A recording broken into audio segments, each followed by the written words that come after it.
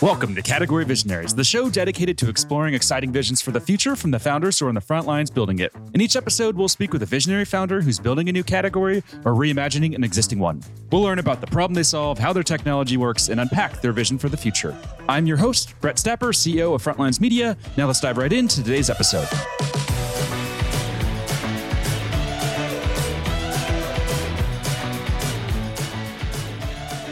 Hey everyone, and thanks for listening. Today I'm speaking with Ryan Sevey, CEO and founder of Mantium, a cloud-based AI platform that's raised over $12 million in funding. Ryan, thanks for chatting with me today. Yeah, thanks so much for having me, Brett. Pleasure to be here. Yeah, no problem. So before we begin talking about what you're building at Mantium, let's start with a quick summary of who you are and a bit more about your background. Yeah, sure. So I think I've always had this entrepreneurial spirit. I grew up on a farm outside of a place called Germantown, Ohio, which probably nobody knows where that even is, but you can look it up on a Google map and it's kind of out in the middle of nowhere. But at a young age, I wanted to basically save up enough money to buy a computer. So I sold birdseed out of my parents' roadside stand. Farming was definitely not for me. I had a web development company back in like the early 90s. Taught myself PHP. Then out of school, I got really involved in cybersecurity. And that's where I ended up meeting my now two-time co-founder, Jason Montgomery. We were both working at American Electric Power doing smart grid cybersecurity type of work. And then him and I got interested in machine learning while we were there. We thought, hey, we have all this data. It'd be really nice if we could basically find patterns in it to help basically look at indicators of compromise. So we took some classes offered by Stanford that gave rise to our first startup that was called Nexosis. And that was a AutoML platform aimed at software developers. That ended up getting acquired by Data Robot. And then we left Data Robot almost 2 years ago to start Mantium. Wow, very cool. And to dive into Mantium, in simple terms, what problem are you solving and for whom? Yeah, so a big problem that we've always kind of noticed is implementation of AI is hard. And the business users typically expect one thing, and then the data science team, machine learning engineers go off and they build something, and expectations don't always meet reality. And the other problem is when you spend all this time building a model, you might have it built and the organization, the business unit, the sponsor might hope to get 8 or 9 applications built off that model. And oftentimes maybe only one gets developed because of just priorities and lack of resources. So with Mantium, we're aiming at basically helping to get stuff into production faster. And to do that, we offer a no-code, low-code platform. So you can just take your model, plop it into a canvas, hook up maybe a front end, hook up maybe a destination, which could be something like Intuit, and you're off to the races. Interesting. And how do you deal with all the noise around AI? I feel like that's such a buzzword now. Every startup seems to be throwing that around. How do you separate your AI from all the other noise out there? One thing that we do is, so everything in Mantium, we don't really do custom model creation. We leverage the open source community and we leverage some cloud providers such as OpenAI, Cohere, AI21. And when we started, we decided to become very, very focused on something called large language models, which uses architecture, which is transformers. And not to get too much into that, but essentially that's probably the latest and greatest as far as machine learning goes. So we're very, very focused on that language aspect. So think documents, unstructured text, things of that nature, getting them into the platform and then running them through or enriching them with large language models. I think you're right. There's a lot of buzz around what is AI, what is machine learning. We just try to, whenever we talk to customers, we really talk about large language models and transformers more specifically. So we try not even to use the jargon of AI. Got it. That makes a lot of sense. And who would you say is a dream customer for you today? And what's the pitch to that customer? Yeah, today we're focused a lot on the insurance industry. And a really good use case is with their claims department. They have to go out and typically they get these accident crash reports from police departments. And sometimes these are 16 to 50 pages long, just depending on the state, the jurisdiction, et cetera. Mm-hmm. And so one thing that we do is we take those, we ingest them into an application, and then we extract out all the relevant information that the insurance claim department might need. Things like time the accident took place, where it took place, the parties involved, their information, right? Like their first name, last name, where they live. And without us, before us, those claim people would have to go in and manually read this and then enter it into their claim management software. It's also very, very error prone if you're not using something like Mantium, right? Because there's all these different forms. And again, all these different jurisdictions have slightly different forms. So you can imagine if you're used to looking at a certain place, maybe to get the driver information, that information might be completely different on a different form, right? It might actually be the other party or the second party. So we really like insurance companies right now. That is kind of our ideal customer. Got it. And are these, workers who were doing that type of manual work before, are they going to be, displaced because of this? Or is this more about, removing manual tasks and empowering them to focus on more higher level work? We don't think displacement will occur because of Mantium. If anything, we highlight the need for human in the loop. So one of the other more common features of all of our workflows is a human in the loop element, because the accuracy of these models is not 100%. So our users can configure if the confidence is below a certain threshold or if a very important value is missing. Let's say you have to have the time of the accident extracted, but for some reason the model does not extract that. That would trigger human in the loop. So then a human gets alerted and they say, hey, this crash report was sent through Mantium. We extracted everything except for X.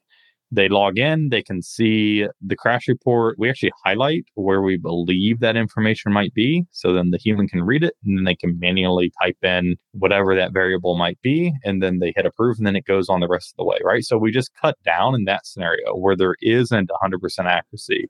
We cut down the human involvement significantly, right? Like now you're just looking for one element in the crash report instead of trying to get everything. But we do see that trend probably continuing. I think the real value as we get more and more AI adoption isn't replacing humans. It's how do we make humans more efficient? How do we make them more effective? And quite frankly, how do we get people to do more high value tasks? A lot of the employees that typically do this work, when we talk to them, they say things like, this is very boring, tedious work, and I would much rather spend my time on the harder problems. And we want to enable that. Got it. Very cool. And do you see that insurance companies are receptive to new technology like this, or do they tend to be resistant to change? What do you think of that? I think in today's world, you have to be open to change. And I think that we're certainly seeing that not just in insurance, but more broadly. Another industry that we're fairly active in is oil and gas. And that's traditionally kind of this ignored industry, but they have tons of data laying around. And I think just in general, my view on the market is this. Every company today is going to have to become a company that is transitioning to be an AI company. Much like probably 10, 20 years ago, every company had to transition to becoming a software company. Otherwise, they were going to become irrelevant. I think we're going through that exact same transition today, but instead of software, it's now AI. Got it. Interesting. And what about market categories? How do you think about market categories? Are you creating a new one, transforming an existing one? Do you have any thoughts there? I think a little bit of both, but fundamentally, we think that we're creating a new category called AI process automation. We think that we are the evolution of RPA, or robotic process automation. And kind of the fundamental difference in our view is that we have taken an AI approach first to how we automate these tedious tasks.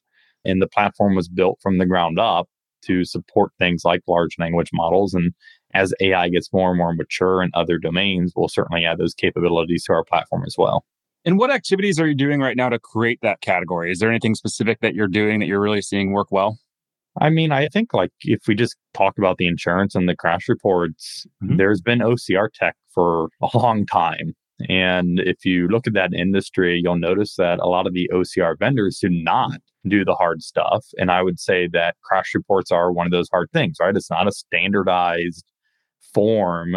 It's very, very different based on state, jurisdiction, et cetera. But like that really highlights why AI is now kind of moving the needle, right? Like we can actually now go and do this hard stuff that traditionally you never could do with kind of those older legacy OCR types of technologies. Makes sense. And how much traction have you seen so far with insurance customers and really just any customers that you're comfortable sharing? Yeah, I mean, I can tell you today we have over 2,000 active users on our platform. We're continuously adding more customers and we're branching off into other similar domains. So beyond insurance, one of the other things that we're doing a lot now is account payable processing. And what we found is that there are a lot of these older, I guess, legacy, not super technically savvy companies out there, think like manufacturing companies, and they're on these older ERP systems, but they're looking and they're saying, I don't want to change my ERP system. I really just want technology that can now come in, automate my invoice processing or my account payable processing. So we're seeing also a lot of traction there. But like I said, we got over 2,000 users today, number of paying customers as well from enterprise front. Wow. And looking at your traction with fundraising, I believe it was over 12 million raised. Is that correct? Yep, that's right. And was that your seed round then? That was our seed round. Wow, that's an impressive seed round. Well, thank you. I'm sure that helps that you guys, had an exit before, and it's said you and your co-founder have worked together on multiple companies too, right? Yeah, I think all that certainly helps. And we're in a space that we've been active in for quite a while. All that certainly helps when you're trying to raise. Makes sense. Do you think you struggled at all to raise, or was it difficult at all not being in New York City or Silicon Valley? Well, not for us. I mean, part of it is Drive Capital did lead our seed round, and they are Columbus based. And I don't think geography matters as much anymore. I think COVID did a interesting job of proving that you can create very successful, fully distributed teams. I think that the fact that we have been fully distributed from day one is a strength of ours. And I think that venture capitalists in general are really starting to look beyond San Francisco. I'm hearing more and more about VCs opening offices in Miami and other places that traditionally didn't have a big VC presence. And I think that trend is only going to continue over the next 10, 20 years. Yeah, agreed. And if we zoom out into the future, what do you think the next 5 years will look like for the company? Yeah, I think immediately we have a number of technological advancements or enhancements that we're looking. Multimodal models is something that we're looking to support over the next 5 years. I think there's a lot of really interesting use cases that are now happening because of tech like DALL-E, which is an OpenAI technology, right? Where you can kind of type in, hey, here's the image that I want, and it will generate it. That's something that we're very, very keen on incorporating into our platform. And I think in general, the next 5 years is just going to be more and more companies trying to adopt and incorporate real artificial intelligence into their existing processes. Nice. And are there any specific use cases that you're really excited about outside of the ones that you mentioned? Well, I think some of the stuff that we're working on, I think is going to make people really, really excited. So I'll tease it a little bit. But we internally now are using our own automation that basically goes out to Crunchbase. We get a list of companies that we're interested in. And then inside of Mantium, we take that information and then we send it to Apollo. So we enrich it with the Apollo.io information on those companies. Then we actually use generative models like OpenAI's GPT-3 to take that information, combine it, and then create a custom tailored email for that contact. So this all happens in real time, right? Like from Crunchbase, goes, enriches, gets the target lead, and then creates a very, very unique email for them. So there's no more templates when we do outbound prospecting, things of that nature. It's all very, very custom and driven by the AI. But we plan to release that whole workflow that I just talked about as a template probably early next year. But I think that's like one of the more exciting things because like part of our vision is democratizing AI. And I want people to be able to come to Mantium, start building their own unique applications. And I think once that happens, we're going to see a lot of really, really interesting stuff happen. Nice. Very cool. Well, I think our team will be sad to hear that. We have a team of 5 people in Ukraine that spend their time scraping Crunchbase, finding the data, and managing the outreach process. So hopefully they don't listen to this part of the interview. Well, they can use us. See, it's win-win. Then they're happy, we're happy, everybody's happy. It's a win-win. Very nice. Love it. All right, Ryan, I think that's all we're going to have time for today. Before we wrap, if people want to follow along with your journey, where's the best place for them to go? Well, you can check us out at mantiumai.com. You can follow us on Twitter at Mantium, and you can find us on LinkedIn. Also, just search for Mantium and follow us. Amazing. Well, thanks so much for the time here, Ryan. Really appreciate it, and wish you best of luck in executing on this vision. Yeah, thanks so much, Brett, for having me. All right, take care.